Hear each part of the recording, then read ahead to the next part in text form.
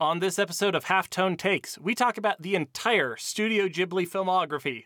Adam calls the horny police, and Corey salutes to the true pimp, Gary Oak. Gary motherfucking Oak. Gary motherfucking Oak. My master, Gary Oak, is a fucking pimp. He's so fucking good with the names.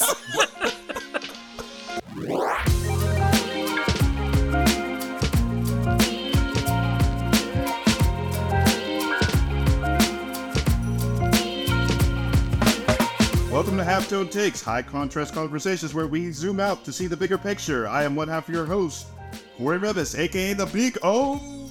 It's showtime. Big O. And this is... And I am your other co-host, Adam Bucheri, and this is what I sound like as a normal podcaster. But this is what it sounds like to podcast beyond podcasting. It's going beyond. Incredible. Don't do it, Goku. Adam, no. No. Just scream it. That's the entire podcast. Just screaming into the mic. I know. Yeah. But we are starting off on brand because what's our topic today, Corey? And our topic is anime. Anime. What is it anyway? Hey, Corey, quick question. What the fuck is anime?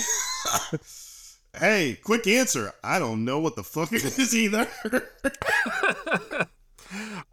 We are being flippant, of course. But this week's episode is about how that definition was once something like concrete and specific and now has become very hazy to the point where, like, does the definition even mean anything anymore? Yeah. Like, I honestly, it's so nebulous now because there's so many different things that fit the anime, like, I guess, medium, but at the same time, it's just like, wait a minute, that doesn't make any sense because then this is an anime and it's live action and it stars Vin Diesel. What is this? Gonna get into the weeds about Fast and Furious one of these times. One of these days. I mean, you might as well just talk about straight up Michael Bay at this point because half of his stuff is nothing but anime nonsense. So, I don't know if I could get behind that definition. It is certainly wacky bullshit for sure. I don't know. Some of that Transformers nonsense is straight up anime in the worst way possible. Mm-hmm. So it's like the worst mecha. And I was like, oh man. So yeah. Anyway. Yeah. So here's the thing. What is even anime? That is question one, legit. So what do you define anime as, or is, or what you want it to be, or what everybody else says it is? Yeah. I mean, I feel like genuinely defining this is incredibly difficult, and it becomes more difficult every year because what it used to be. So something that I talk about is like the difficulty of taxonomy in general. For example, someone's like, what's a Metroidvania? What's a Souls-like? And like the closest that I can come up with is like, it's a loose collection of mechanics, aesthetics, and values. Where it's just like, Hollow Knight doesn't play anything like Dark Souls. However, it's got the spirit of the thing, you know? It's got the vibes. And so Really? I would have thought that was a Metroidvania for sure. Well, it is also a Metroidvania because that's a more strict mechanical framework definition. Yeah. But like, I contest that like Hollow Knight is almost the only game aside from Dark Souls to capture what is special about Dark Souls. And it's not because it has combat where your actions are assigned to the shoulder buttons and you have a stamina bar. And like there are some game companies that seem to feel like that's what makes Dark Souls, what it's not. You know, that's a very surface element read. So when it comes to the question of what is anime, it's like, oh, is it animation that's produced in Japan? Well, a lot of these shows are outsourced to Korea or to other countries. So it's like, well, that can't quite be the definition. What about something like The Legend of Korra, which clearly has that aesthetic, but is primarily all of the creative work is developed in the United States? Does that fall under the umbrella? If that's true, is King of the Hill anime? Yeah. Which I've heard that question before. Like, I've actually heard that before. Yeah. And But yeah. like it's a rhetorical question on the same level of like, is cereal soup? Yeah. Or a hot dog a sandwich. Yeah, where it's like we can sit here arguing taxonomy all day, but like, do we get any closer to a greater truth? Do we get any closer to understanding? It's really difficult to say, like genuinely so. So for me, like, anime is a loose collection of aesthetics and values where there's a certain look to it. There's a way that things move. It's usually animation that's outsourced to an Asian country, but that's really much more for price reasons than for anything else. Yeah. And so, like, I'm not sure how valuable that is. And then, you know, in the green room, you were talking about, like, French animation, which can take a lot of that same aesthetic and them people are crazy vibe. over there. Those people are crazy over there. What about something like Arcane? Yeah. Like, that is not adhering to the traditional aesthetic necessarily, and it's pushing the visuals in its own direction, like, very strongly. But at the same time, like, look at those fight scenes, man. Look at those Well, the way they animate those effects impacts. Like, that's gotta be in the conversation. well, also, does it, because then you bring up a good point too of, does the action scenes and how they animate action and stuff define it as anime? Because And the answer is, of course, no, because there's tons of animes that aren't about action scenes. yeah, I would I don't know if you saw this movie yet, but I would say Intergalactic Oh, sure. has a lot of anime influence in it. Kid Cudi's animated movie, which is fantastic, but that is straight up anime in my opinion. It's very soft. It's like not really actiony at all. It's definitely just some rom-com. But at the same time, I'm like, how that's animated and how all this stuff looks is really good. And his style, you're talking about, man, that movie is stylish as hell. So, yeah. What about live action? Yeah. Like, yeah. we've talked about Pacific Rim. We've talked about Speed Racer. But also, like, I haven't seen the movie because, weirdly, I've never seen any film that's related to the Rocky franchise. But there have been multiple interviews with Michael B. Jordan stepping behind the director's chair for Creed 3 and him talking about all the anime influences that he brings to the film. I bet, like, Baki and all that kind of stuff. Oh, man. That, now I can see it. Because I have seen, I haven't seen Creed 3, but I have seen 1 and 2. So I love those. Those movies are great. Actually, those movies are great. I've heard nothing but good things. Yeah, I grew up on Rocky too because my dad liked them, and I didn't watch all of them. I eventually did after a long time, but mostly it was just Rocky 3 and 4, and I was like, cool, fun, I like it. So to answer the question, we don't know. as best as I can, with the most sincerity in the world, I'm going to say that anything that is a production that predominantly is in Japan and it like is unquestionably anime. Like, if it's an animated show that the production is primarily in Japan, then it's definitely anime. And then the hazy line of anime adjacent is almost impossible to discuss because like, I would consider, again, like The Legend of Korra to be anime. Something like Cyberpunk Edge Runners, I think, is unquestionably anime, despite having a primarily Western production and development. So, well, you have to even think about it too, because like we're probably going to end up getting into, obviously, like the influences and stuff, but I'm thinking back to, you know, the good old days of WB animation and like Batman Beyond. Straight up anime. Straight up anime. You know, like with what's the Bruce Timm's style, to me, is very anime. His style of, you know, character designs and everything has always been kind of anime. But that's because it's more angular, I guess. And I always contributed anime to being very angular. Nothing's really soft unless it's meant to be soft, like chibi stuff. And by chibi, I mean like very cutesy wootsy, like everybody, like, what is it called? The super deformed? Yeah, like everybody got the big heads and like the very expressive stuff, which also is not specifically anime, but very manga influenced. That's why they do that. And because otherwise, because not all anime has that, but a lot of anime that comes from manga does that a lot because they want to keep the aesthetics of the manga, which is a weird choice. That's a really weird choice. That's weirdly weird. Like, Japan specifically does that a lot. I guess their people love it, but it's something that I really attribute to like the difficulty of transferring between mediums.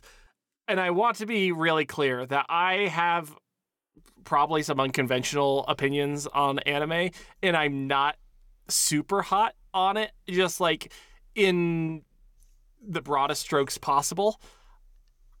I feel like when I'm obsessed with the process of adaptation. I love talking about adaptation, what it means to adapt something from one medium to another, even if it's from a movie to a television show or from a book to a film.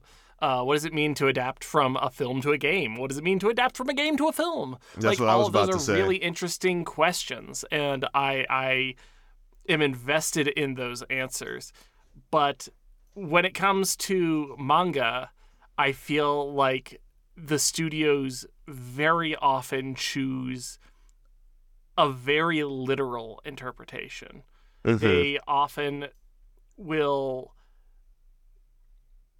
not change that much in the adaptation, which includes things like camera angles, which includes things like these, you know, super deformed or chibi like individual cuts or panels.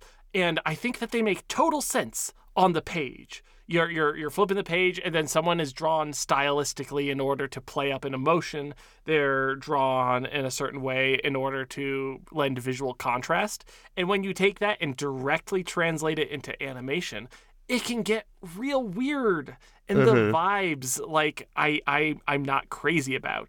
And it's something that's so pervasive that it's really taken for granted. But, like, there are, like, chibi or super deformed, like, expressions and poses in like fucking Berserk, and that's so weird. Pick a lane. And they say no. Like, they say no, we don't have to. I know. Which I admire that, though, because it's not like people hate Berserk because of that. That's the thing. You still watch it. It's just, they're like, hey, you're going to watch it anyway. And I mean, I would argue that people don't, in fact, watch Berserk because I think the trilogy of movies are actually, on the balance, pretty good. The first one is rough and has growing pains. By the third one, they've really worked at the visuals, and I think that it like works, and it's a good condensed version of the Golden Age arc, which is excellent shit. Extremely dark, the bleakest shit imaginable. If you are unfamiliar with Berserk, you know that it's the most qualified recommendation that I can possibly give. Man, buyer beware. He puts that, he has a Berserk tattoo on his back. That's how much he likes the... I do not. That Yes, is he's going to get it. It's going to be elaborate. It's going to be great. Berserk is like it's really good in a lot of ways, and it's hugely influential. You know, already talked about Souls, but like Dark Souls is so Berserk influenced, and a lot of its ideas and its aesthetics have been taken and propagated into other things that I really like and care about. It's rough in places. It is very rough. Yeah, it's rough and well, when it gets rough type thing. But most of the time, it's like pretty on point.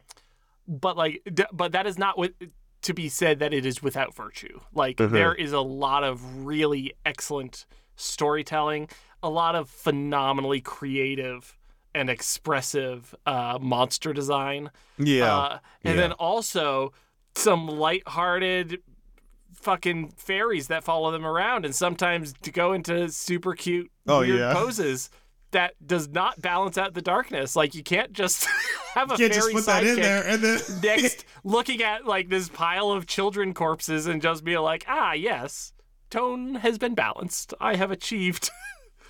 Hey, I have successfully lightened the mood.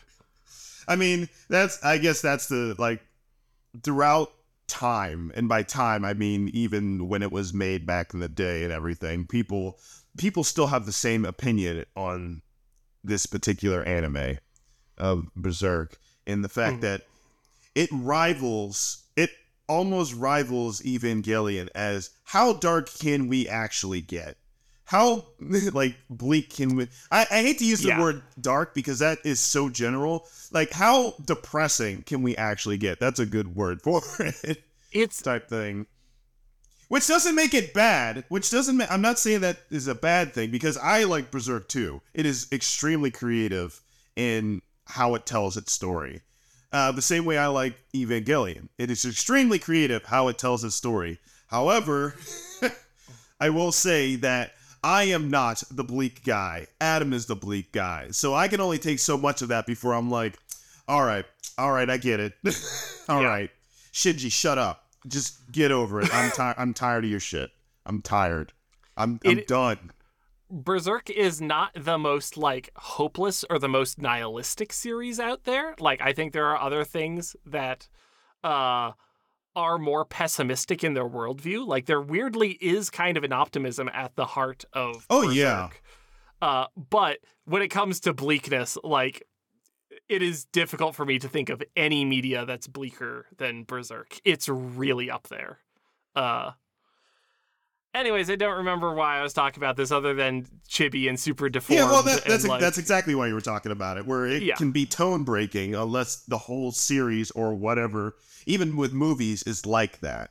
So it usually happens more in series. It speaks to like a broader sense of like I find a lot of anime like very chaotic in tone. Which is not necessarily a bad thing, but like I have specific memories of watching like the Hellsing anime, and then which one, the original or the OVA? The OVA I think is what I'm thinking of specifically, but I watched both in college. I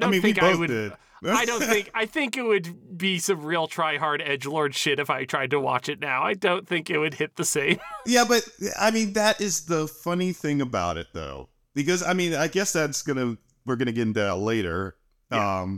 But that just cracks me up, though, of how far we've come and where the tone or the temperature was back then. Because it wasn't just us who liked Hellsing. It was like, it was an entire vibe of the anime community. Oh my goodness. But OVAs, OVAs are basically the remakes of the original series just type things. It means kind of like here's a updated version. It almost just means like here's a movie. Yeah. Like OVA is a really broad umbrella. I think it just stands for like, what is it? Original video. Yeah, I forget what it. Yeah, I forget what it actually stands for. I think it is like original something. Original video animation. Yeah. Yeah. So it's basically just a film that's made for film and not for broadcast television, which means that they are not bound to the same, they're not holding back in the same way. Yeah, so if you've basically. got something that's going to be violent or have scintillating content, like an OVA is going to be where they're going to push that content. Yeah. So I remember back then, like we all thought that was awesome. Like we made music videos about it, like Yes. in Movie Maker. It was great. Oh boy, absolutely, like cavemen banging rocks together. You have to start somewhere. It's like I know. this is great. Yeah, woo. I made But, an Avatar video about the second season. It was awesome. I put that shit to like the Mortal Kombat music. Remember? Oh, I forgot about that one. I was gonna say, you did Wonder Boy, didn't you? Yes, I also did that too. Tenacious D's Wonder Boy, Tenacious- starring yeah. Zuko and And Iroh. Uncle Iroh. It was great. People liked it. When I showed it to people, they're like, "This is actually funny."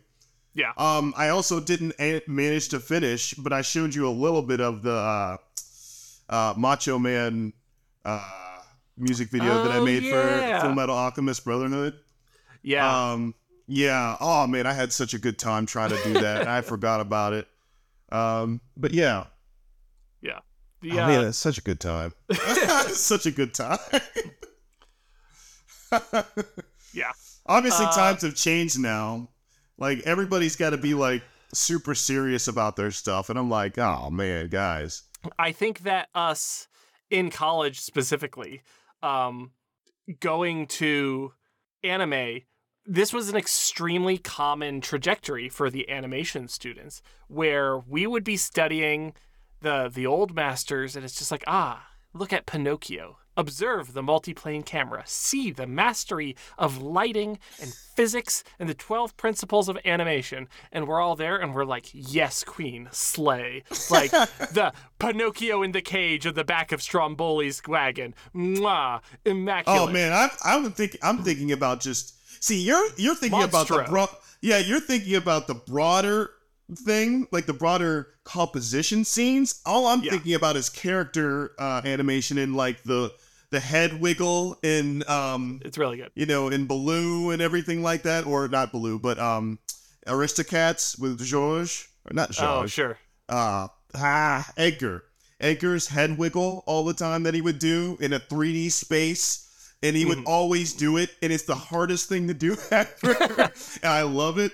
Oh man! But so the point good. is that like there would be so much of like our education that was about this classical shit, and we would then be like, all right, this is cool. This is all for children, though. Where's the adult animation? And anime was the only adult animation that was available. Like in so many ways. Like you had you had Fritz the Cat and the other like works of Ralph Bakshi. Yeah, Ralph Bakshi, who's just like he had his own thing going. Yeah.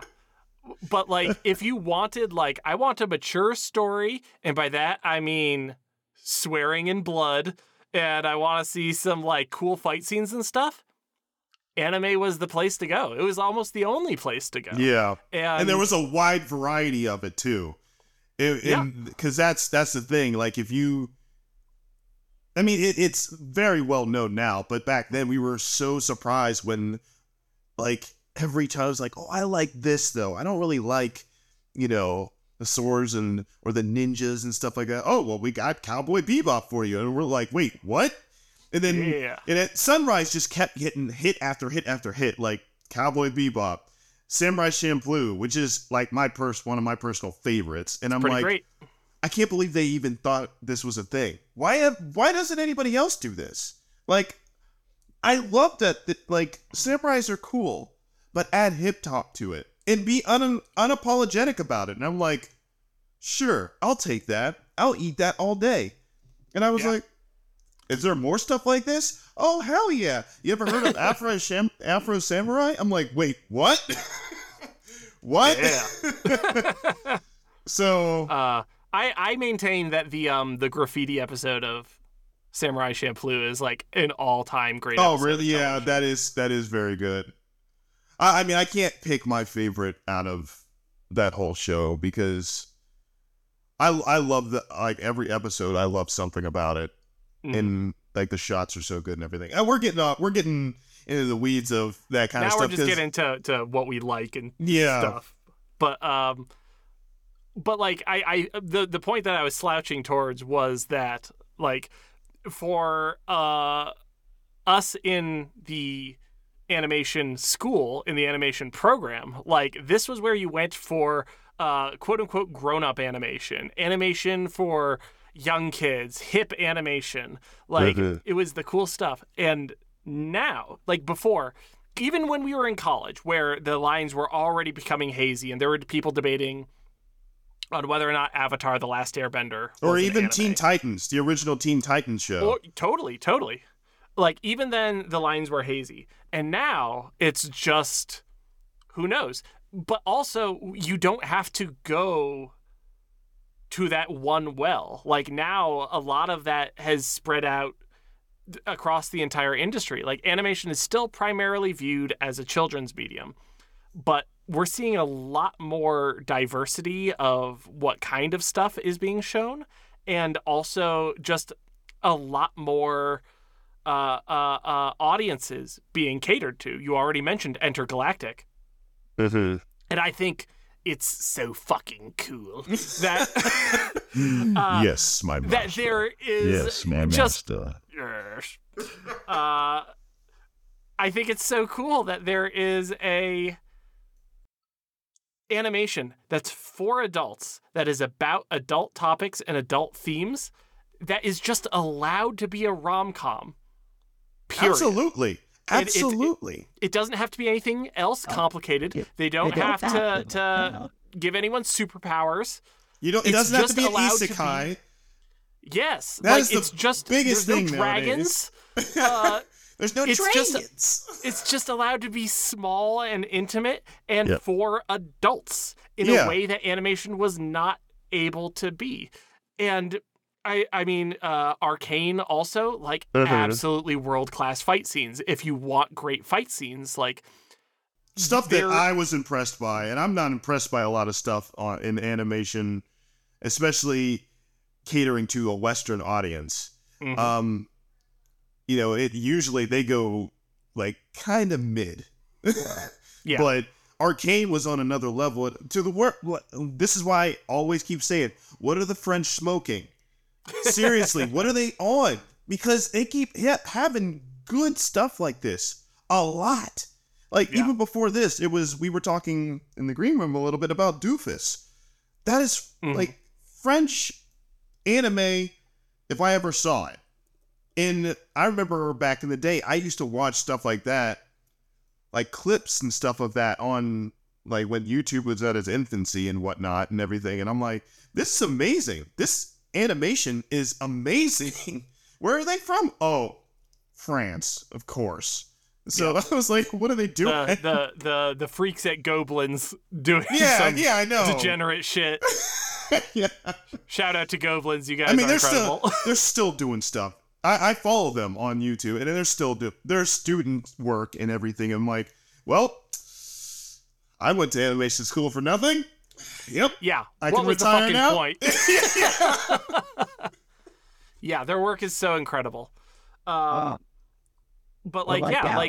whatever you used to get out of it that like felt like it was something exclusive to anime has now, those lines have blurred and it's now bled across the world in a way that I view as purely a positive thing, purely an additive thing. Like the drum that I've beat for years and years is that like animation is for everyone and everything, and I want to see it used for more things.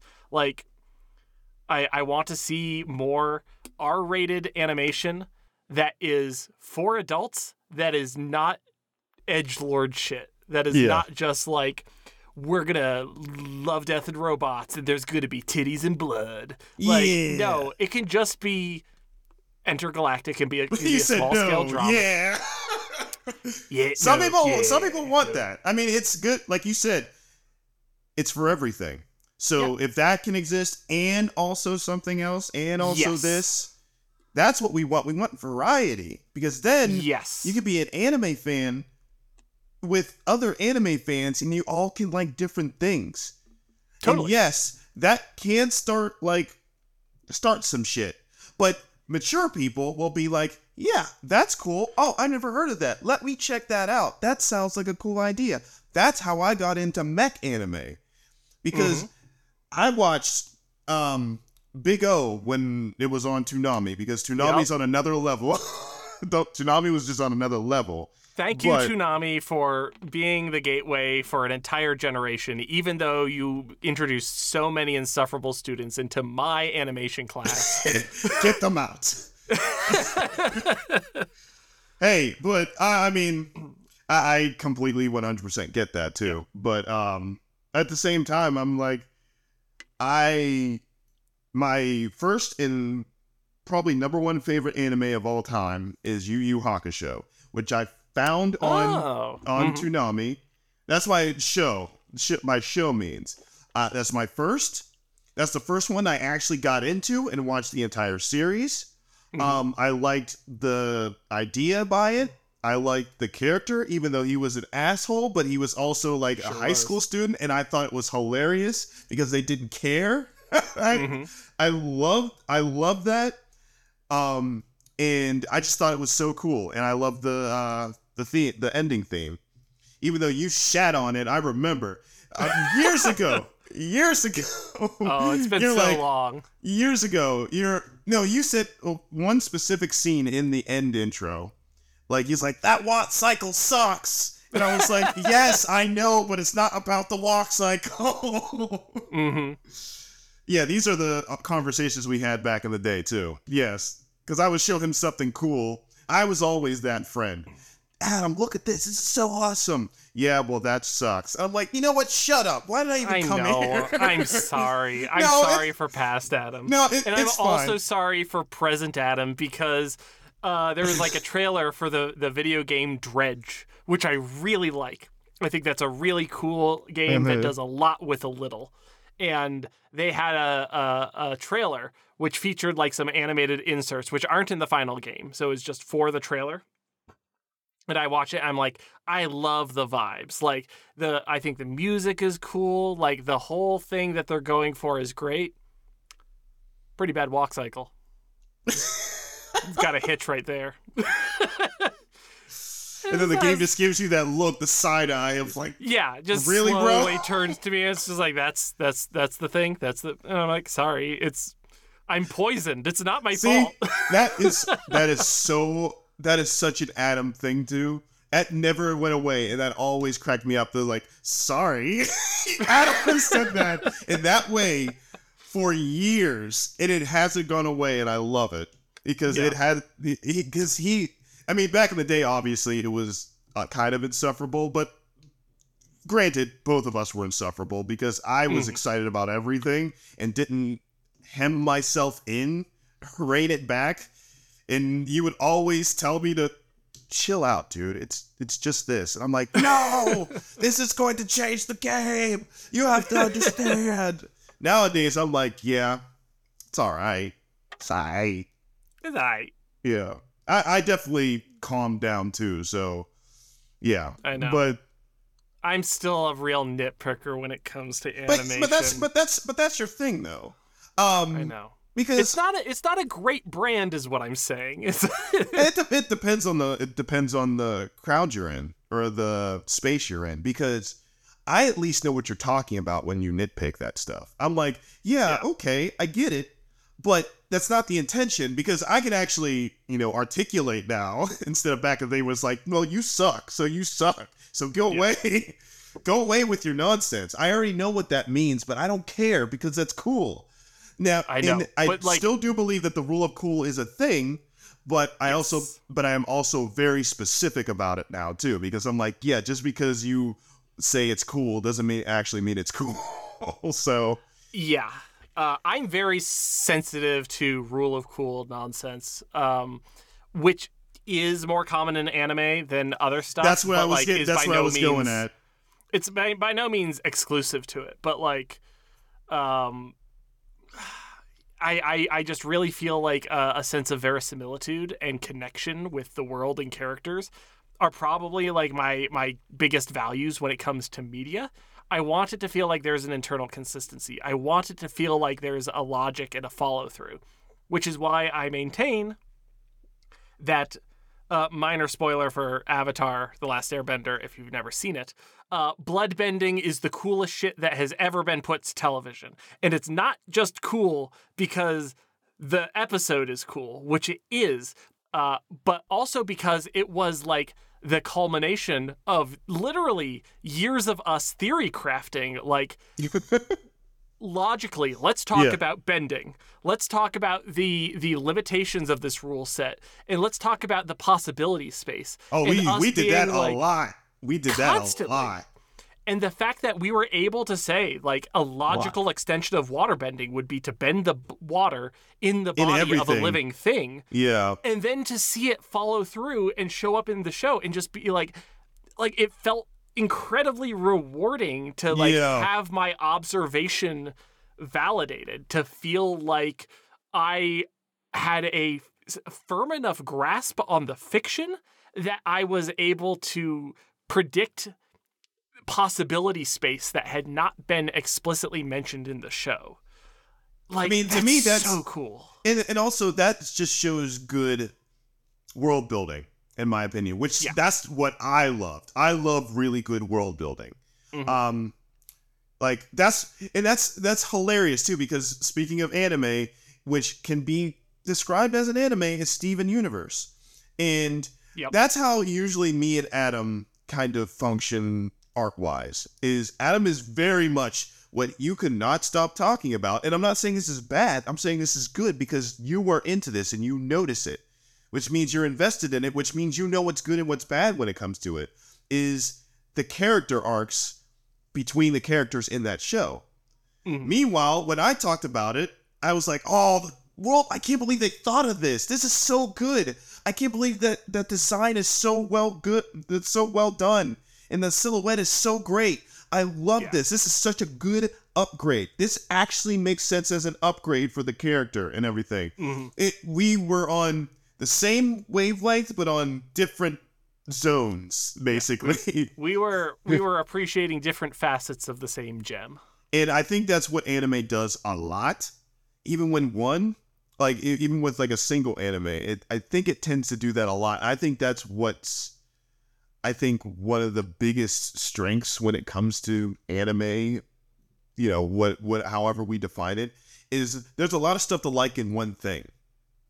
Because that's how people usually get these types of, like, into a lot of these types of things. Because, like, for an example, I liked mech anime, but I was like always like the big like Gundam stuff and everything like that. I was like, okay, that's cool, and it's a lot of melodramatic nonsense and stuff, but it's still cool and everything. And then somebody mentioned one of the greatest anime, if not the greatest, supposedly greatest mech anime of all time, which is Gurren Lagann.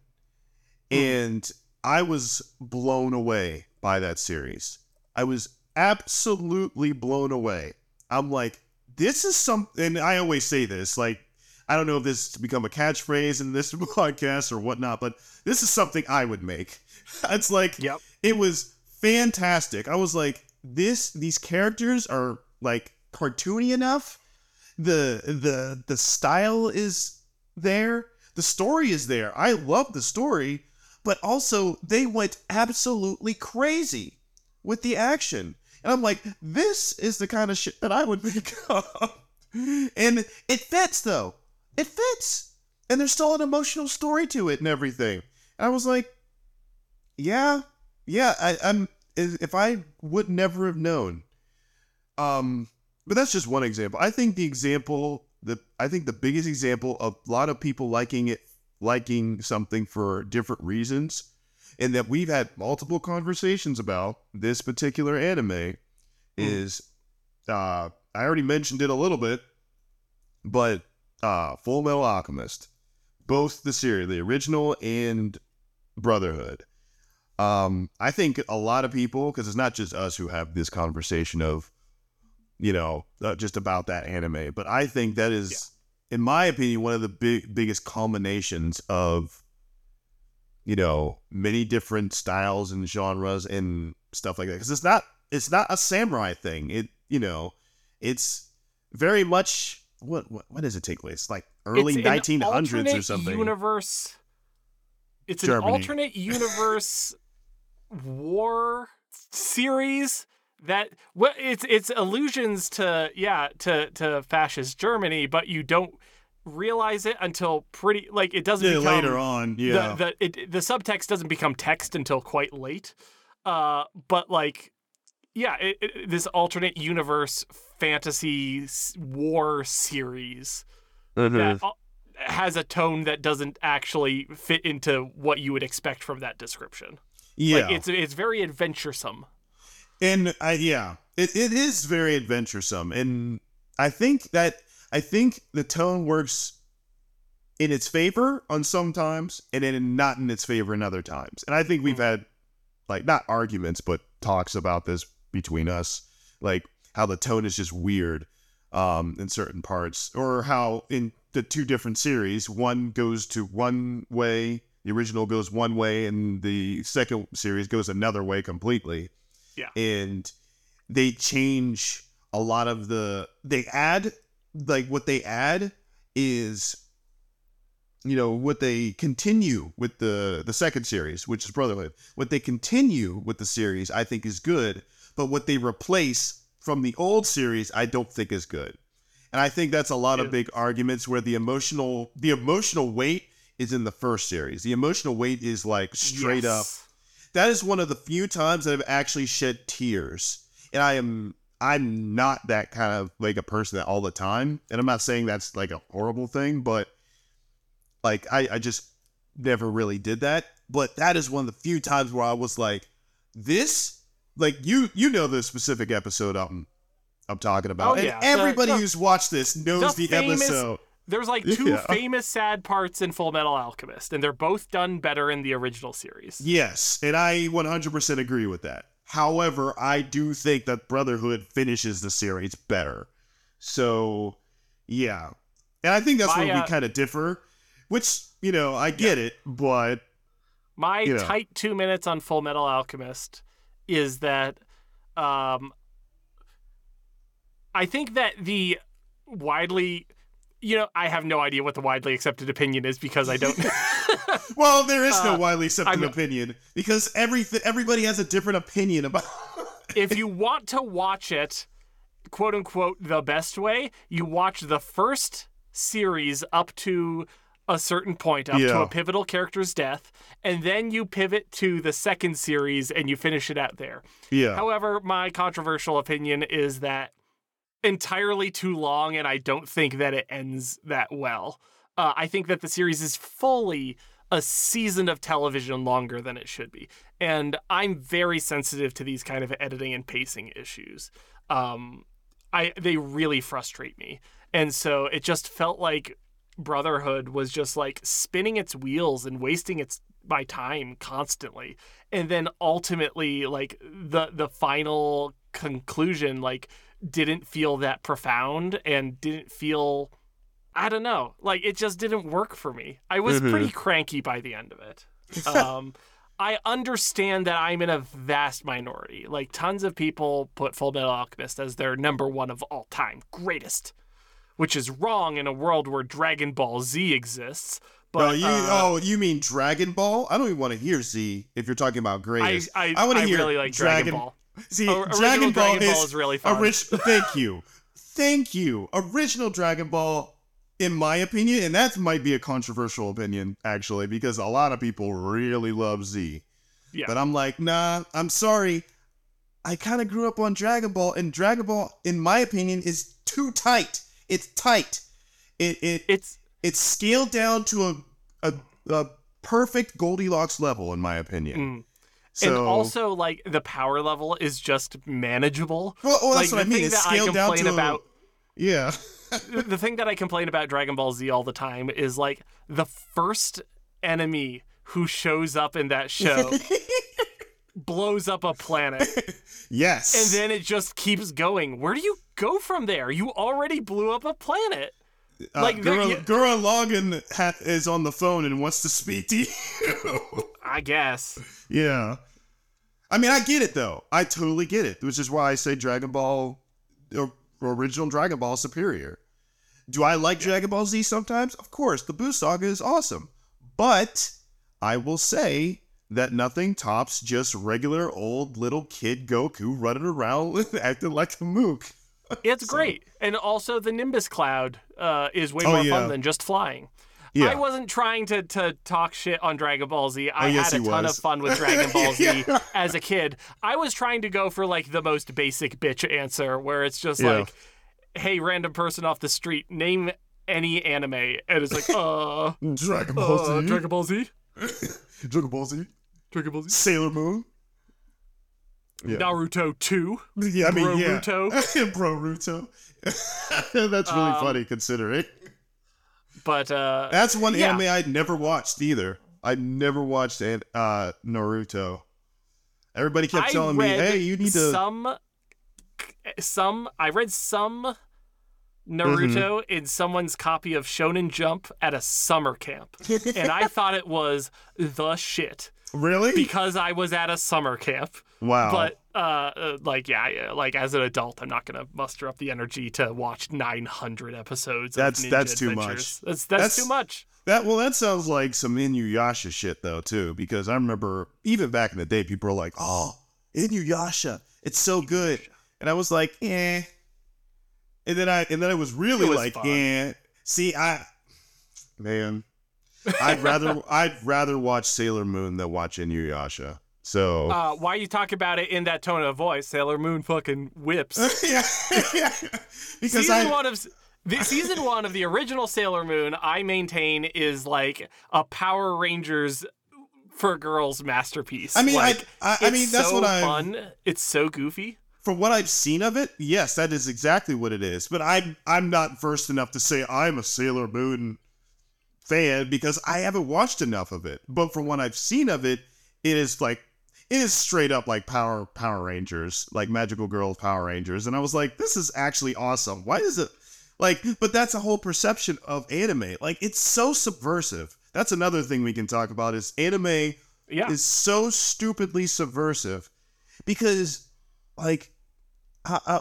okay, my favorite anime movie is from 1989, I believe. Is it 89? No, it's not 89. It's like 1992. Whisper of the Heart. I love the shit out of that movie. How have we gone this whole time without mentioning Studio Ghibli? Oh, because Studio Ghibli is an entire 30 minutes in itself. That's for sure. But I mean, we can get into it now, obviously. But Whisper of the Heart is my all-time favorite anime movie. It's wonderful because it is so delightful, and every time I watch it, I get goosebumps because I'm like, I wish I grew up in this kid zone. Which I mean, I realize I did, but then those feelings come back up. Like, it's that kind of there's no action in it.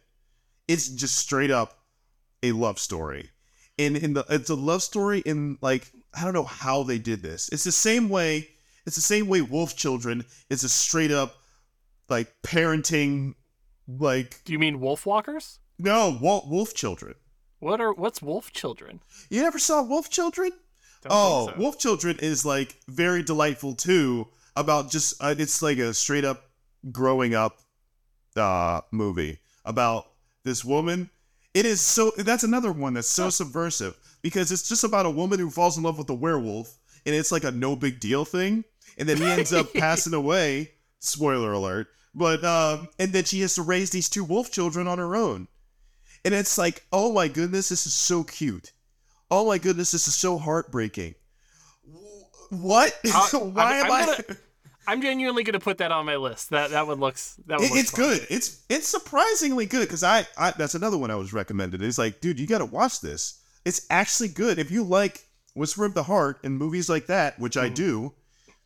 Then you got to watch this. And you know what's funny is I watched quite a bit of those types of movies that are animated, that are more dramas than anything. Yeah. And I appreciate that in anime, that they do that a lot more often than, now mind you, I'm trying to like rack my brain for other like more maybe Western stuff that does that or specifically animation. I'm not talking like, live action. I'm talking about animation that specifically goes that route of drama. And right now I can't really think of anything. But I know anime does it a lot. This is also like such a great illustration of what I was talking about, where it's just like, as animation students, it just felt like the possibility space of animation was so much wider, where you could have Dragon Ball Z as targeted towards young kids, just a wacky action adventure, and you could also have Whisper of the Heart, which is just like the smallest stakes possible slice of life. Romance. That's what it is. Slice of life. I enjoy those because that's like actually a specific anime genre, like slice of life stuff. And yeah, I echo your sentiment of I love the idea of having multiple things. And I like over the years I got way more comfortable with this, obviously, but back in the day, I was always so surprised when I found that I really liked this specific movie or this specific show about this specific genre, like slice of life. I love slice of life stuff. Yeah. And I never thought I would be there. I never thought I would be there because I was like, oh, this is just melodrama stuff. But some of this stuff is super sweet. And I was like... It's got so much heart. It's so much. And it feels so honest. That's what I love about it. It's like, it feels honest when it's like, almost sometimes it does have like some straight up melodrama because like especially with romance stuff, and I'm like, you all Japanese people, you have some straight up like TV drama stuff, and that's what they do. It's straight up that like you never loved me and you will never love this man as I love. I'm like, okay in the rain, and they stand there, they hold that shot for literally a minute, and I'm like, I get it. Okay. And then there's the reverse shot of the dude, and he's just like, oh, and then she runs off, and then he's like, oh, wait a minute, and then he gets like hit by a bus.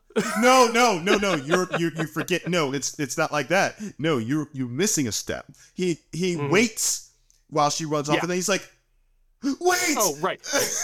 You see his hand in the rain, and then it balls into a fist. And then he runs off. And then it's like super like, oh, wait, stop! And then when she looks back, just when he looks back, he gets hit by a bus. Yeah. And then it's like... And it's in a moving hold where, like, his arm is outstretched and it's lingering, and there's that slight parallax in the rain, and then you see the bus coming into frame. And then it speeds up, and then it goes right into normal speed. And then she's like... and then her hair, like, floats, like, just ever so slightly up, and then she's like... And then she drops something, and then like her like book is like silhouetted as it like slowly floats through the air, rotating beautifully. He's fine. He just got his arm in like a cast or something. Shot. But the drama, the heart. You skipped a step again because when she goes there, and then they, it starts the dramatic music. The la la la la la la la. La la la la la la la la. Whoa! What movie are we watching? I was thinking out Your Name. It's like, that like rock anthem that they had in that movie. Yeah. So but anyway, we just did an entire anime. We did half of the genre of the thing. That's exactly what you're gonna get. And if you enjoy that, please like and subscribe to us. Thank you. And also go find the Slice of Life anime and watch it, and then thank us. Totally. So because that's exactly what you're gonna get. By the way, we have been like loosely talking about the second question, which was, is it more about the animation or the storytelling? Like, what makes anime? And I think that like we really are kind of being uncharitable, but also kind of being very accurate when we say that like anime really is like kind of a collection of tropes that are just kind of jumbled up in a different order every time. Like, it feels like there are all of these beats that are so well worn that like you just know them by heart, and then any individual show kind of feels like it's just, you know, playing around with the Lego pieces, playing around with the order, playing around with the color, playing around with the intensity. But like, there is such a, even if you took it to a different medium, like, I feel like the anime style of storytelling still often would shine through because it's a very distinct thing. Like, it feels like it has a very recognizable identity beyond just the medium, if that makes sense. Yeah, I agree. I think that what we're picking up on is really just Japanese storytelling sensibilities. You know, in the same way that, you know, you're playing a Metal Gear game and it's, Metal Gear. Yes, Snake. Don't forget to eat your grilled cheese. Grilled cheese. Like, he's not just doing, like, it's a hilarious to you know, make fun of that kind of stuff, but that's like what we're riffing on is a Japanese form of active listening, where the person who's listening repeats part of the phrase back in order to show their engagement. Yep. And it's a trope that's so tightly ingrained in the medium that we don't even realize that necessarily. Like, when you take it into Metal Gear Solid and it doesn't look like it's Japanese animation and it takes place in the Cold War starring an American protagonist, but he's still doing these anime ass things. Like, boy, that has some real anime energy. Like, it's not the medium, it's not the look, but it is the storytelling, and it is those tropes, and it is that way of delivering. It's the culture. The culture permeated the art form. And that happens with every culture, but specifically a lot of the times in anime, you get that culture, because the thing is, they do this in real life. Like, that is a lot of the culture of very expressive, but you have to realize how suppressed that culture is, especially for young people too. So when they let loose, and then that shows up. You wonder why there's so many salarymen anime. Like, I'm dead serious. There's so many like salarymen. I was a salaryman in this world, and now I'm a I'm a superhero in the next life or something like that. It's so culturally significant to their identity of, I feel like I'm this. I want to be more like One Punch Man is literally that. Tons of stories about, you know, societal expectations and finding individuality, and or just even just being in the system, because like you know, I think about a show like Agretzko, which is you know, all about that salaryman lifestyle, you know, just about dealing with stupid bosses and inter-office relationships and not having a social life and being desperate to express yourself and to have an identity and not knowing how to find the time or how to find the venue. And that show is extremely popular because people get it.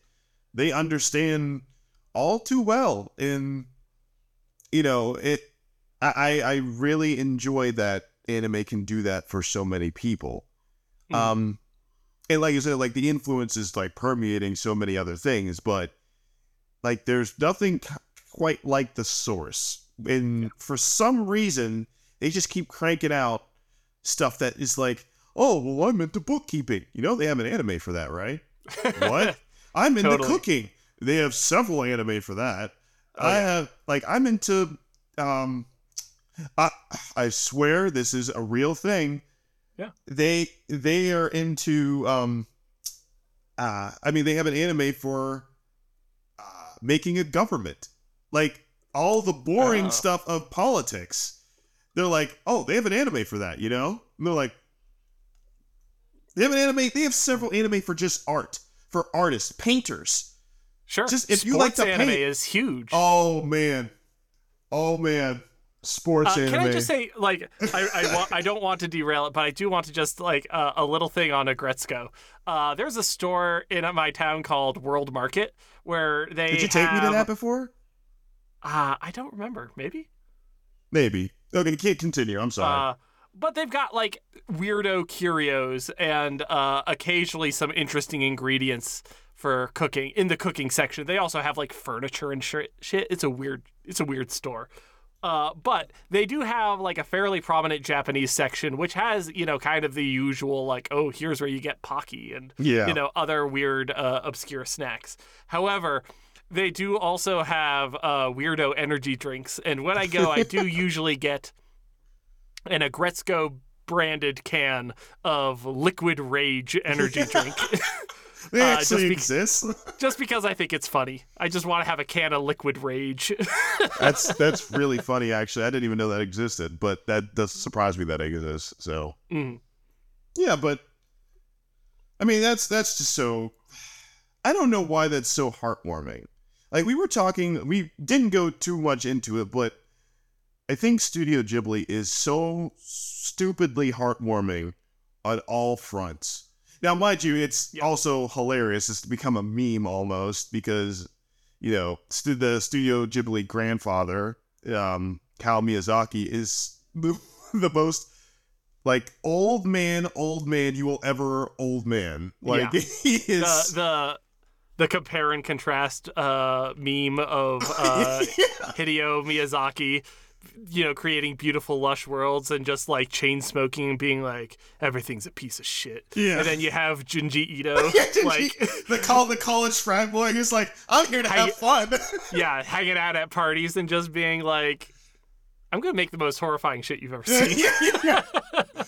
I love that. I love that meme, by the way. That meme still cracks me up to this day. Like, the whole thing. Okay, here's another shout out. Another shout out to Doug. What we like to quote to ourselves all the time, like quote to each other all the time, is "Anime is a mistake." Anime was a mistake. Yeah, that's a great. Because he has said that before. He's like, "Anime was a mistake," and we take a drag of our cigarette.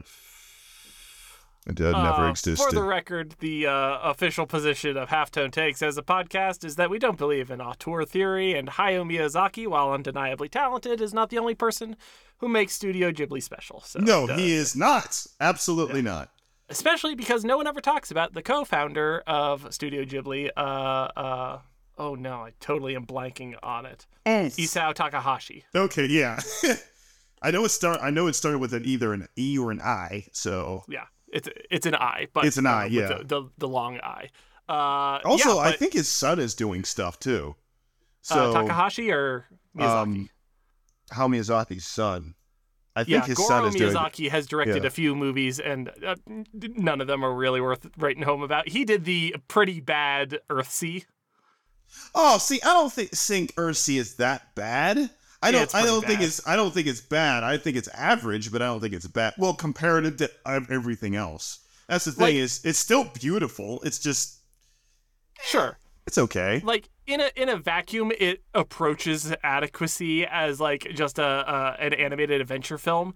But it is, you know, it's adapting source material that's like, what about if we made a fantasy world where, you know, it's about dark-skinned people who are seafaring, you know, on an archipelago, like, and that's the whole thing. And then it's like, our movie is going to be just, you know, a country, and there's going to be a castle, and it's going to have a bunch of white people. Yeah, it's like, what does that mean? I get that too. I mean, if we're going to talk,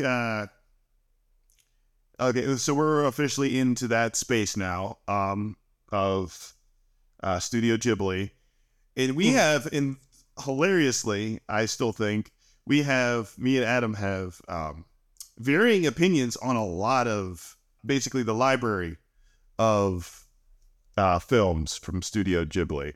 Yeah, the filmography. Yeah, the filmography. We have I didn't know we had that many varying opinions on a lot of stuff, but that is something that is very interesting that I would like to talk about. Because what was the one I saw? I shoot. It's not the 3D one. That one was actually not. What is that? Earwig and the Witch's Curse or something like that? Yeah, and I was like, I don't want to say this is bad, but it didn't capture the vibe. It didn't capture. No. Like here's the thing. Like Ni no Kuni, which is a video game, captures the vibe of Ghibli better than that, I think. I love the first Ni no Kuni. Ni no Kuni was awesome. I played the shit out of that game. But anyway, like everybody likes. Oh no, not everybody. Because you told me this one's not your favorite, but Princess Mononoke. Like you said, that's not necessarily your favorite. It's kind of in the middle of my rankings, which is controversial. Yeah, I mean, when I think about it, it is kind of for me too, actually. Now, what I didn't know is that you put Castle in the Sky in your like top, and I was like, wait a minute, no, because that's my top, that's my favorite.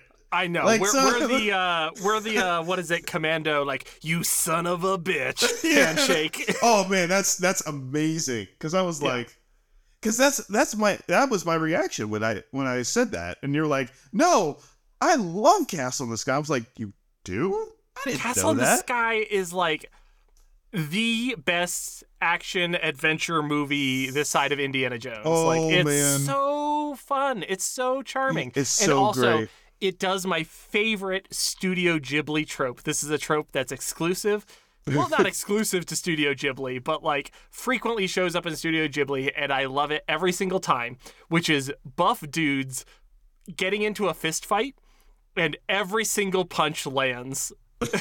Like, it's just two people punching each other full force, square in the face, and they smile back at and each forth, other. And they're both psyched. They're into it. Yeah, they're just like each hit. They just smile at each other and say, "Okay, all right, yeah, whack." Good one, buddy. My turn. Boom. And the other guy's like, yeah, all right, good one, buddy. And then my the entire turn. town erupts in a big fist fight. It is the funniest thing. It's so good. I don't know, like that. It's so character driven. That's what's great about it. That whole sequence is so character driven because you see it coming and you can't wait. You can't wait for it to happen. Yeah, it's delightful. And then the finale for Porco Rosso does the same thing, and it's I haven't seen that movie. Funny to me. I haven't seen that movie in literally. I've only seen it once, and that was when I was in college. I need to watch it again because I remember liking it. I just don't. I haven't seen it in years to the point I forget a lot of it. You'd love it. So, yeah, super charming.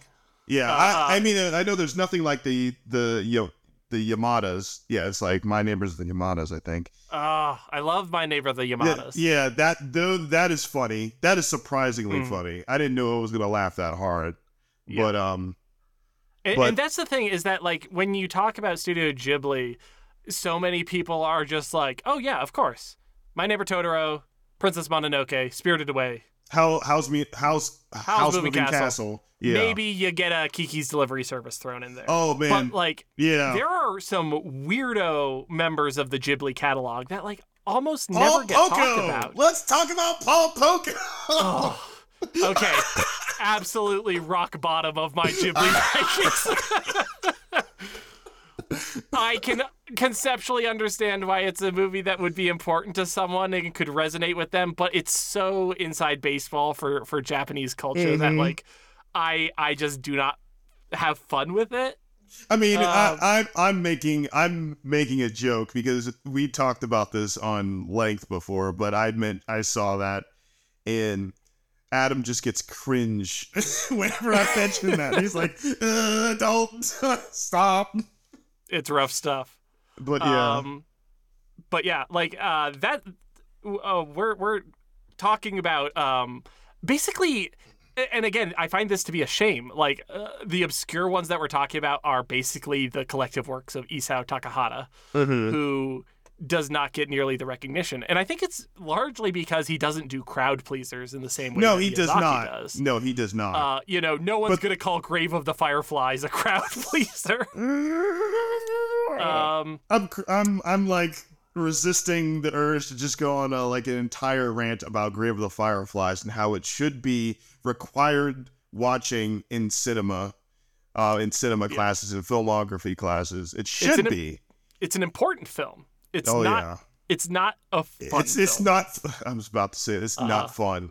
I heard it described like this. I don't know if you will get this reference from somewhere, but I heard it described. That movie is described as this movie, Grave of the Fireflies, is about watching a 9-year-old die slowly, very slowly, very slowly, and it's like, how does that sound to you? It sounds like a good time, right? And I'm like, oh man, oh man.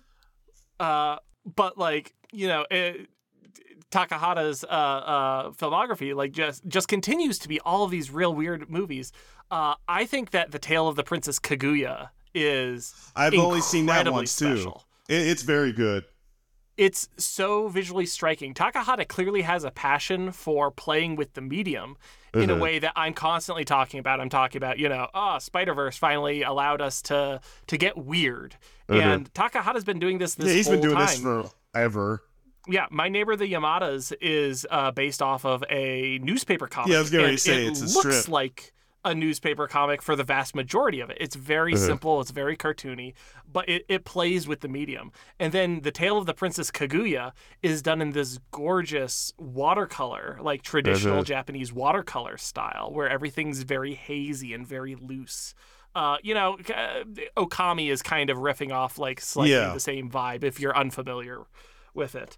And it looks incredible, and it's just very unconventional. It's adapting, you know, a folklore story. Mythology is probably a better word than folklore. Yeah.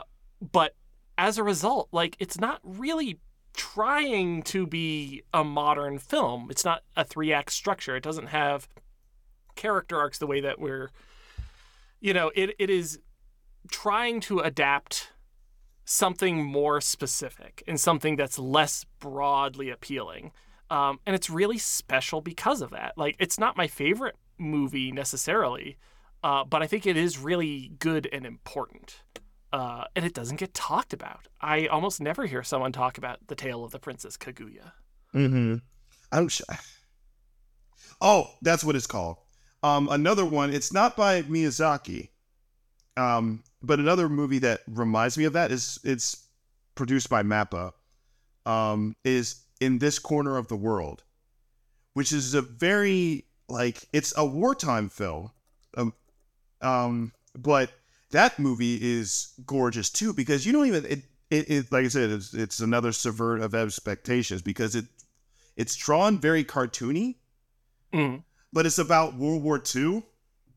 And I'm like, it has some rough stuff in that movie, but I think it's, like, for what it does, it is extremely lovely.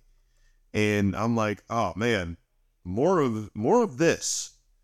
And like I said, I circle back to something like Kiki's Delivery Service, which is the most delightful children's film. It is so unbelievably cute.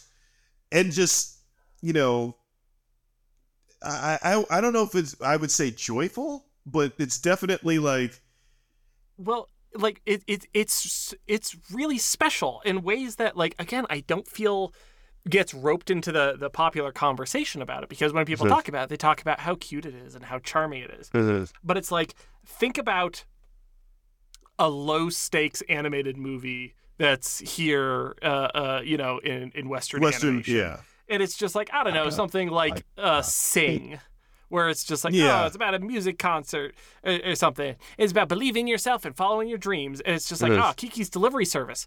It's about burnout. It's about pushing yourself too hard, and everything fucking sucks, and it feels awful, and you don't know what's wrong with yourself, and you can't force yourself to feel better, and you don't know what to do about it. Well, and it's just like, what a unique thing for a movie to be about, for a kid's movie to be about. Yeah, well, here's the thing that I want to say, that to add to that is, yes, it's about burnout, but it's about burnout as a kid. It's about a growing, because there's a lot of Studio Ghibli stuff, like including, like I said, my favorite, which is Whisper of the Heart. Whisper of the Heart is literally about following your dreams and how hard that is as a kid, and being compared to everybody else around you, especially somebody that you like, and they're like, he's so much more accomplished than I am. I will never catch up. And I felt that way as a kid. I'm like, what am I supposed to do? Adam is so much like better at this than I am. What am I supposed to do? I can't catch up, type thing. And like you said with the other, with Kiki's Delivery Service, there's so much stuff that fits into the growing up, like what is it called? It's not called a growing up genre. It's called coming of age. Coming of age stories. I love coming of age stories. A lot of Studio Ghibli movies are coming of age stories. Their most famous, probably their most famous one is literally a coming of age story. What you call it? Spirited Away. Coming of age story. Yeah. And it's just, it's crazy that a lot of stories can be told in that specific space of coming of age. And to me, those seem to be the best character-wise and feel-wise. Those get the most emotions out of people, from what I can tell. Those, like, literally tear out your emotions. And they seem like nothing. For example, my Neighbor Totoro. The Totoro movie that everybody's like, oh, it's so cute.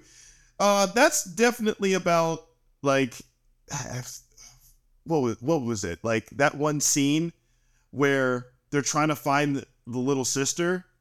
Yeah. And they're freaking out about it, and she's just sad about her mom. And I was like, oh, man, you don't have to do this. Like, like something that comes up constantly is like these young kids being put into these situations or feeling these emotions and them not having the words for it, for them not understanding what they're going through. And it's frequently heartbreaking to watch, these young people in these shows struggle through these things, and it's just so relatable. And I'm sorry, keep going. Like My Neighbor Totoro, like the primary conflict is that their mom is sick and they don't know what to do with themselves, and they're in a new place and like they're distracting themselves, but it just like kind of hangs over their head as this, it's hard, like the art is beautiful and we're doing all this stuff, but like, I don't know. My mom is still sick. Like a cat bus can't fix that. And I don't know what to do about that. And I don't know what to do with myself. And I don't know how to react to it. And to also add to that is the reaction from everyone around them. That is super important as well. Mm-hmm. The dad in that movie is one of the sweetest dads I've ever seen in my life. Great dad. And I love my dad. I love my dad. Mm-hmm. But like that dad is so understanding. He gets that his kids, his two little girls, are having a bad time because he's having a bad time. And it's just like they're all in this together, because that's what the movie is essentially about. We're all here. We're all together type thing. And I'm like, that is so sweet. It's the same thing with with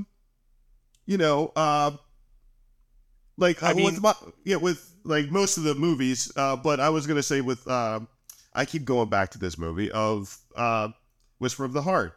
The old man in that movie, I wish he was my granddad because like just general shout out to all Studio Ghibli cool old people, whether it's Mama from from Laputa, whether it's the great old woman who makes the fish pies and Kiki's Delivery Service. Like, oh man, God, if you want a movie with like a sweet old person in it, like Studio Ghibli will hook you up. Who does not take no shit, but they are so lovable. You could tell, like Mama, for example. I love that movie. That's my favorite Studio Ghibli movie, next to The Whisper of the Heart. But she loves her kids, but she also knows that they're idiots, but she loves her kids. Yeah. Incredible stuff. Yeah, man. But anyway, yeah, it's we got a little bit more time. So what do you want to talk about now? You want to talk just about Cowboy Bebop? Because that's Sure. So the three questions that you put in the outline that I feel like we have adequately addressed is, what even is anime anyways? And the answer is, it's mostly hazy. It's a lot. That's what you can say. It's a lot. Yeah. Is it more about the animation or storytelling? Of course, the answer is it's both.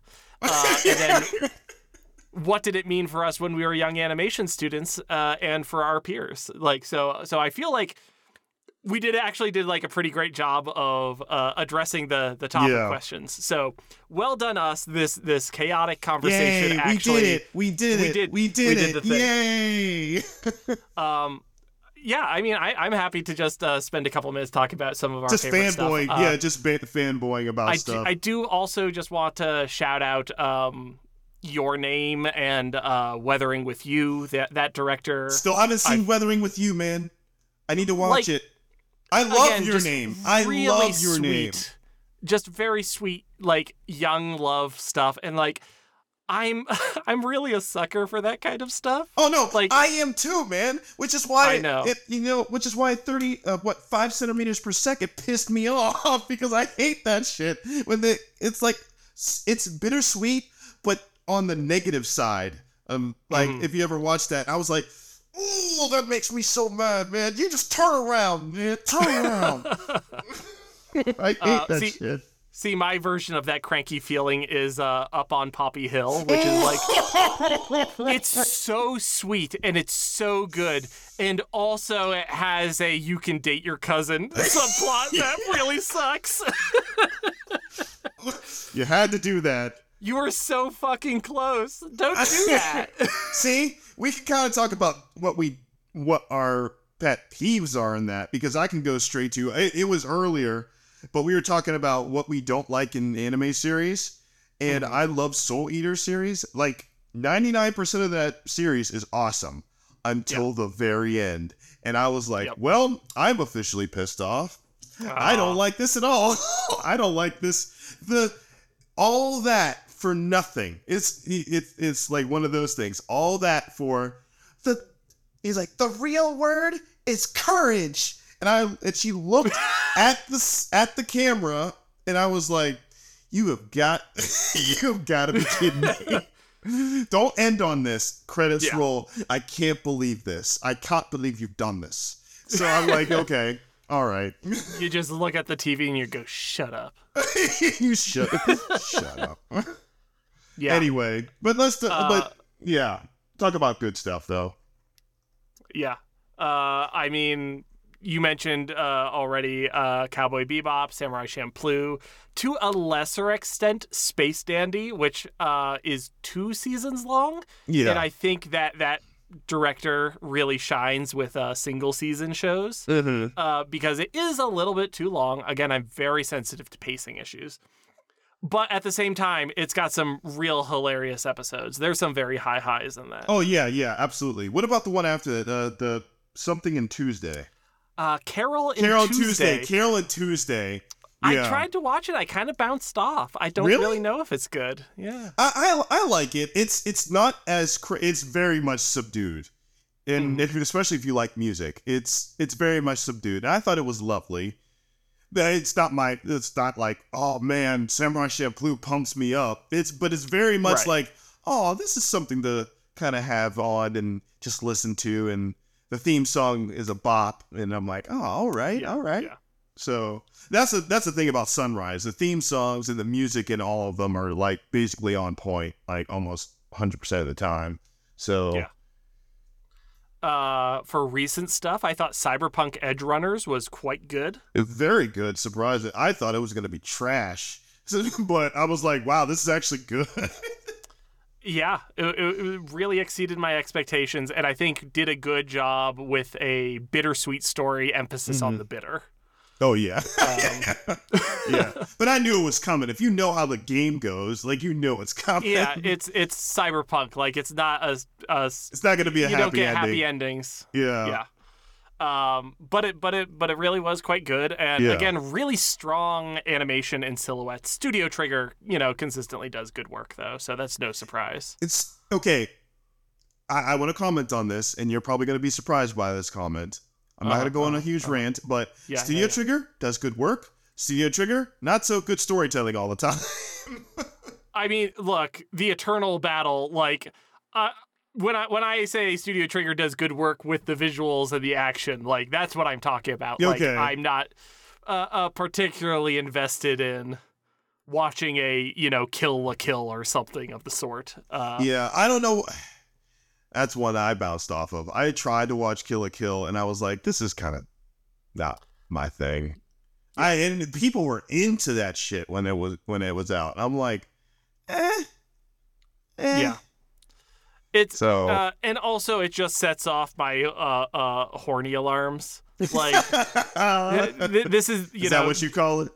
tropes, right? But not the good kind of horny alarms that you want to go off.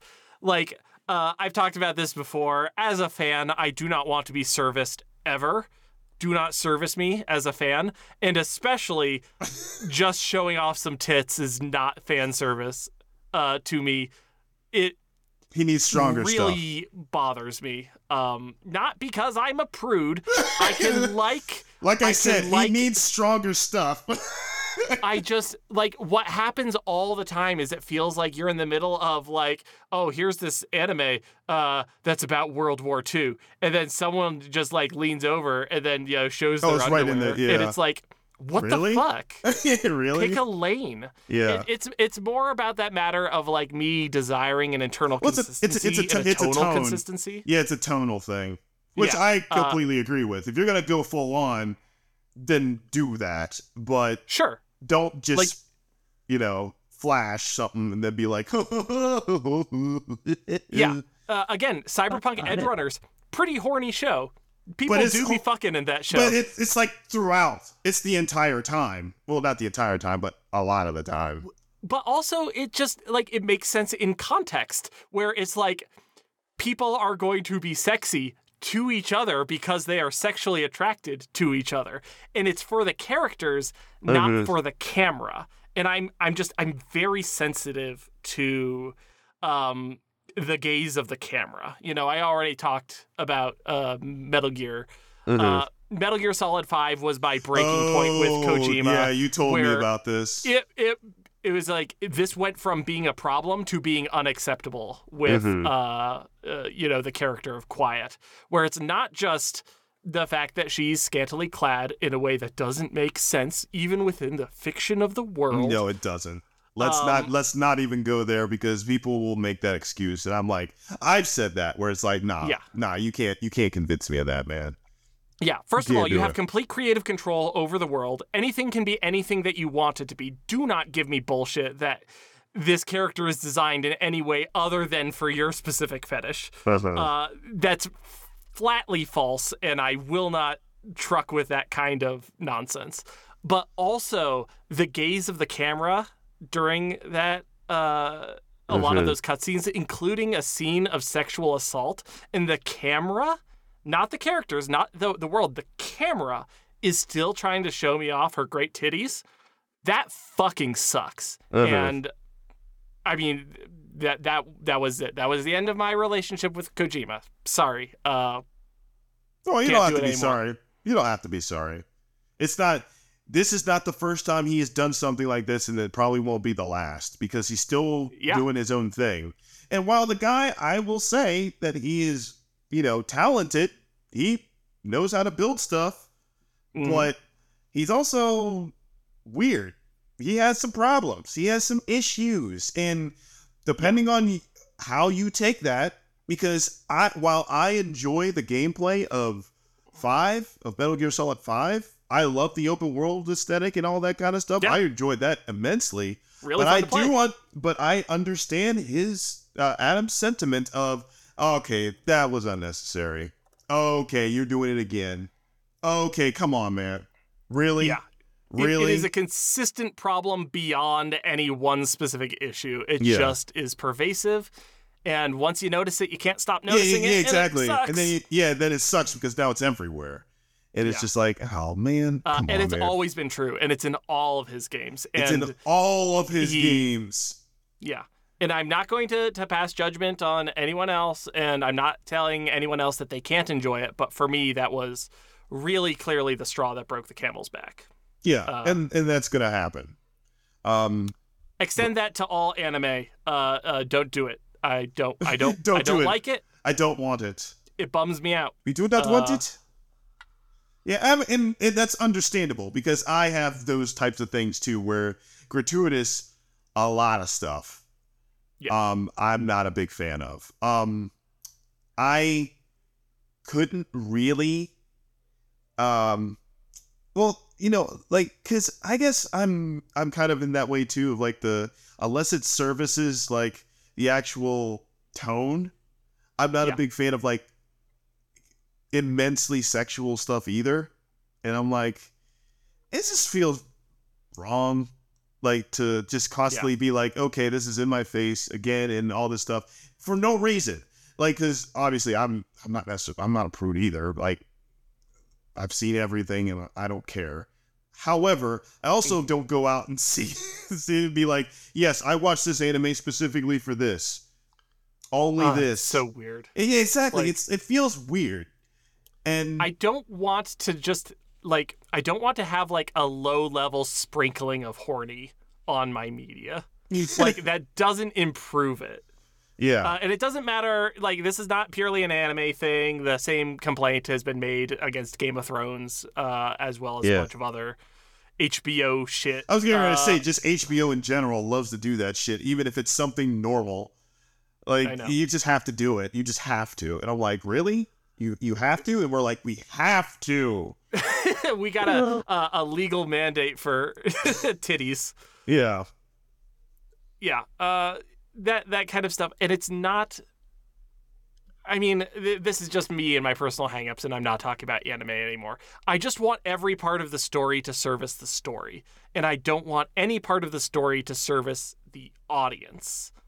Like, I can be hyped about what's going on in the story because of the story. You don't need to do it you don't need to break the fourth wall in order to give me, the audience member, what you think that I want. And that's just kind of flatly true across the board. It's about contributing to the whole. I just want my media to have focus and to be building towards something greater. Ooh, let's end on this this is a good reason why you and me feel some type of way about one of the most popular anime that's been out in the last couple years, Attack on Titan. Yeah, I'm pretty cool on it. Yep. I became cool on it. I was hyped in the beginning. I do like the stuff in in the city. I mean, in like the beginning stuff, that was pure hype. And I was like, if this anime is the entire time of just hunting these things in different ways and in different, like they're figuring out how to do these things, especially when they start getting, like the Titans start getting smarter. And you're like, oh, how are they going to take this guy down? Oh, how are they going to do this? But then it started getting weird. And I was like, oh, this is where we're going. All right. Attack on Titan was a greatest hits of things that I don't like in anime. It's got everyone is here. It's got your character who's only defined by the fact that they like a specific food. Check, bread girl. We see you. Isn't the there only a thing you potato care girl? about. Or potato girl, Yeah, I think it was, whatever. yeah. Same thing. Damn. Not a character. Not a character. Damn. It's got, 12-year-old prodigy who's the best who's ever been. Like, all right, cool. Like, way to go. That is straight up Sword Art Online, though, unfortunately. Which, it had a good premise in, the first couple episodes, and then it became that. And I was like, okay, this is kind of not fair and also not fun because Kirito can do everything. And I'm right. Yeah. Sword Art Online fans, I'm right. This is not good. It's not good character design. Don't look at me like this. And I chafe against that trope everywhere it's found. I'm looking at you, the name of the wind. Quoth? You fucking suck. Jeez. But also that's also really funny because it's also you get Pokemon. So that kid trained for 20 years to fucking win the championship. I'm not talking Give about him a him. medal. I'm not talking about Ash. I'm talking about the true World Warrior. I'm talking about the true champion. I'm talking about Gary motherfucking Oak. Gary motherfucking Oak. That's who I'm talking about. Gary is still a pimp. Even to this day, he's still a pimp. Gary Oak is a pimp. And I will forever say that. And he got hoes. Yeah. Faux show. I mean, there's the classic scene. In the show, he has cheerleaders. Like, he's like, yeah, thank you. Anyway. Anyways, complaining about Attack on Titan. It's got totally pointless, unnecessary violence that doesn't really serve the story. It's got weird, lecherous old guys who also don't really serve the story. It's got absolutely the pits editing and pacing. I have very specific memories of watching a scene where it's just like, oh, we've captured you, but we don't know if you're on our side or not. And then one character's like, I'm going to salute the biggest salute that's ever been. I'm going to salute so hard that you'll have to believe us. And then it's genuinely like 5 real actual world minutes of this guy talking about how he's going to salute so hard that everyone's going to have to believe him.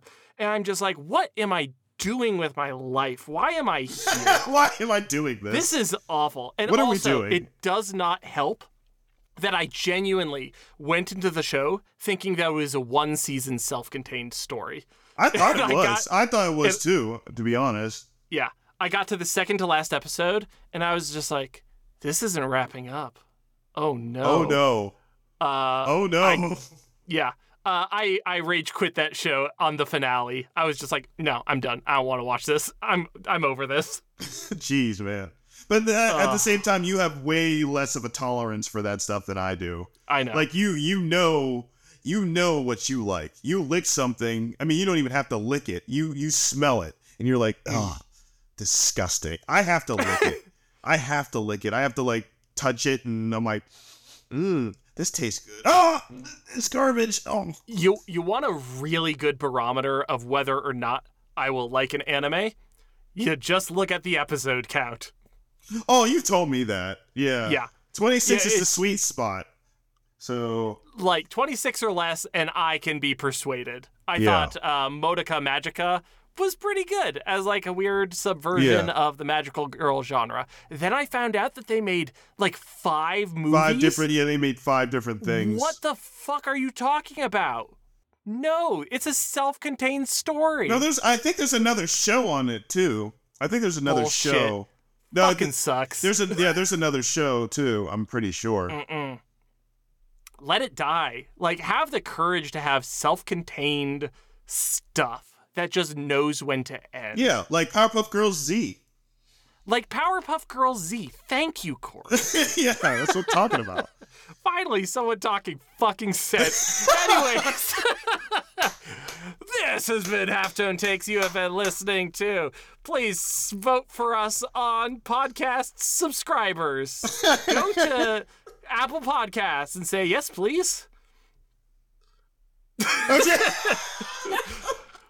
Awkward take.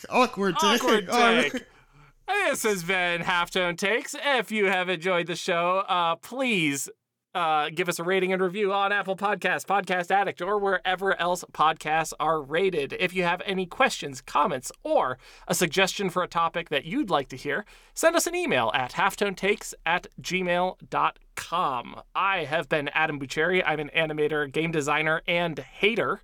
You can find my tabletop games on boocherry.itch.io. That is boo like ghost, cherry like fruit. And I have been Corey Revis, illustrator and comic creator, and also lover.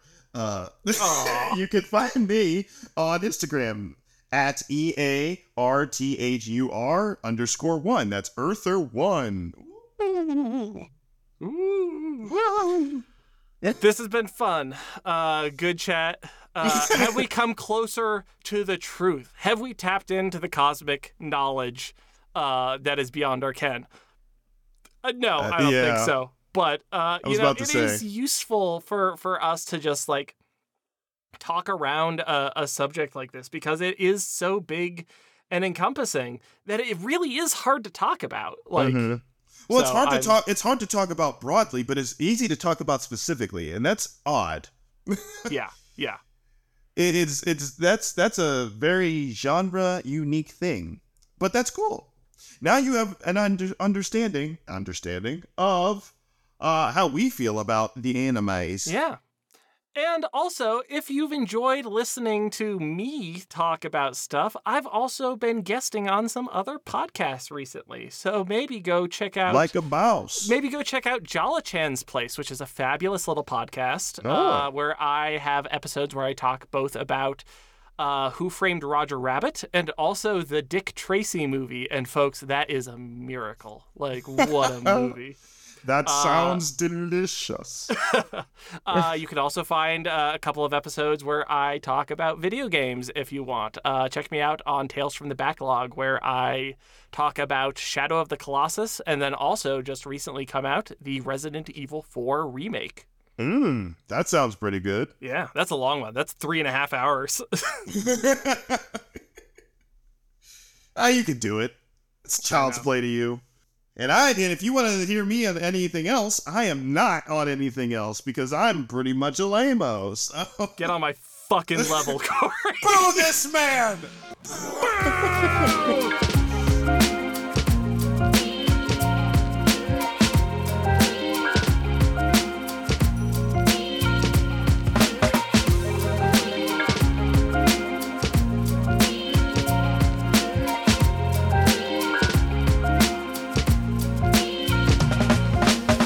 I don't know why fanboy Palpatine is so funny now. I don't know why it's so funny. Stupid bit. I can't believe that I now have 2 bits about Palpatine because I have fanboy Palpatine and also Jersey Palpatine. I never heard Jersey Palpatine. It's just Palpatine with a New Jersey accent. That's really funny. Stupid. Real dumb. Was popular for a while. Where I would just do like random bits with him, and then I got sick of him, so I killed him. We're just at the office, and I'm doing my bit, and it's like, oh no, I'm getting thrown into the reactor. Sorry guys, Jersey Palpatine died. He's never gonna show up again. And then Star Wars Episode 9, Return of Skywalker, shows up. It's just like, guys, I got bad news. Somehow Jersey Palpatine returned. Oh, it's so good. It's so good.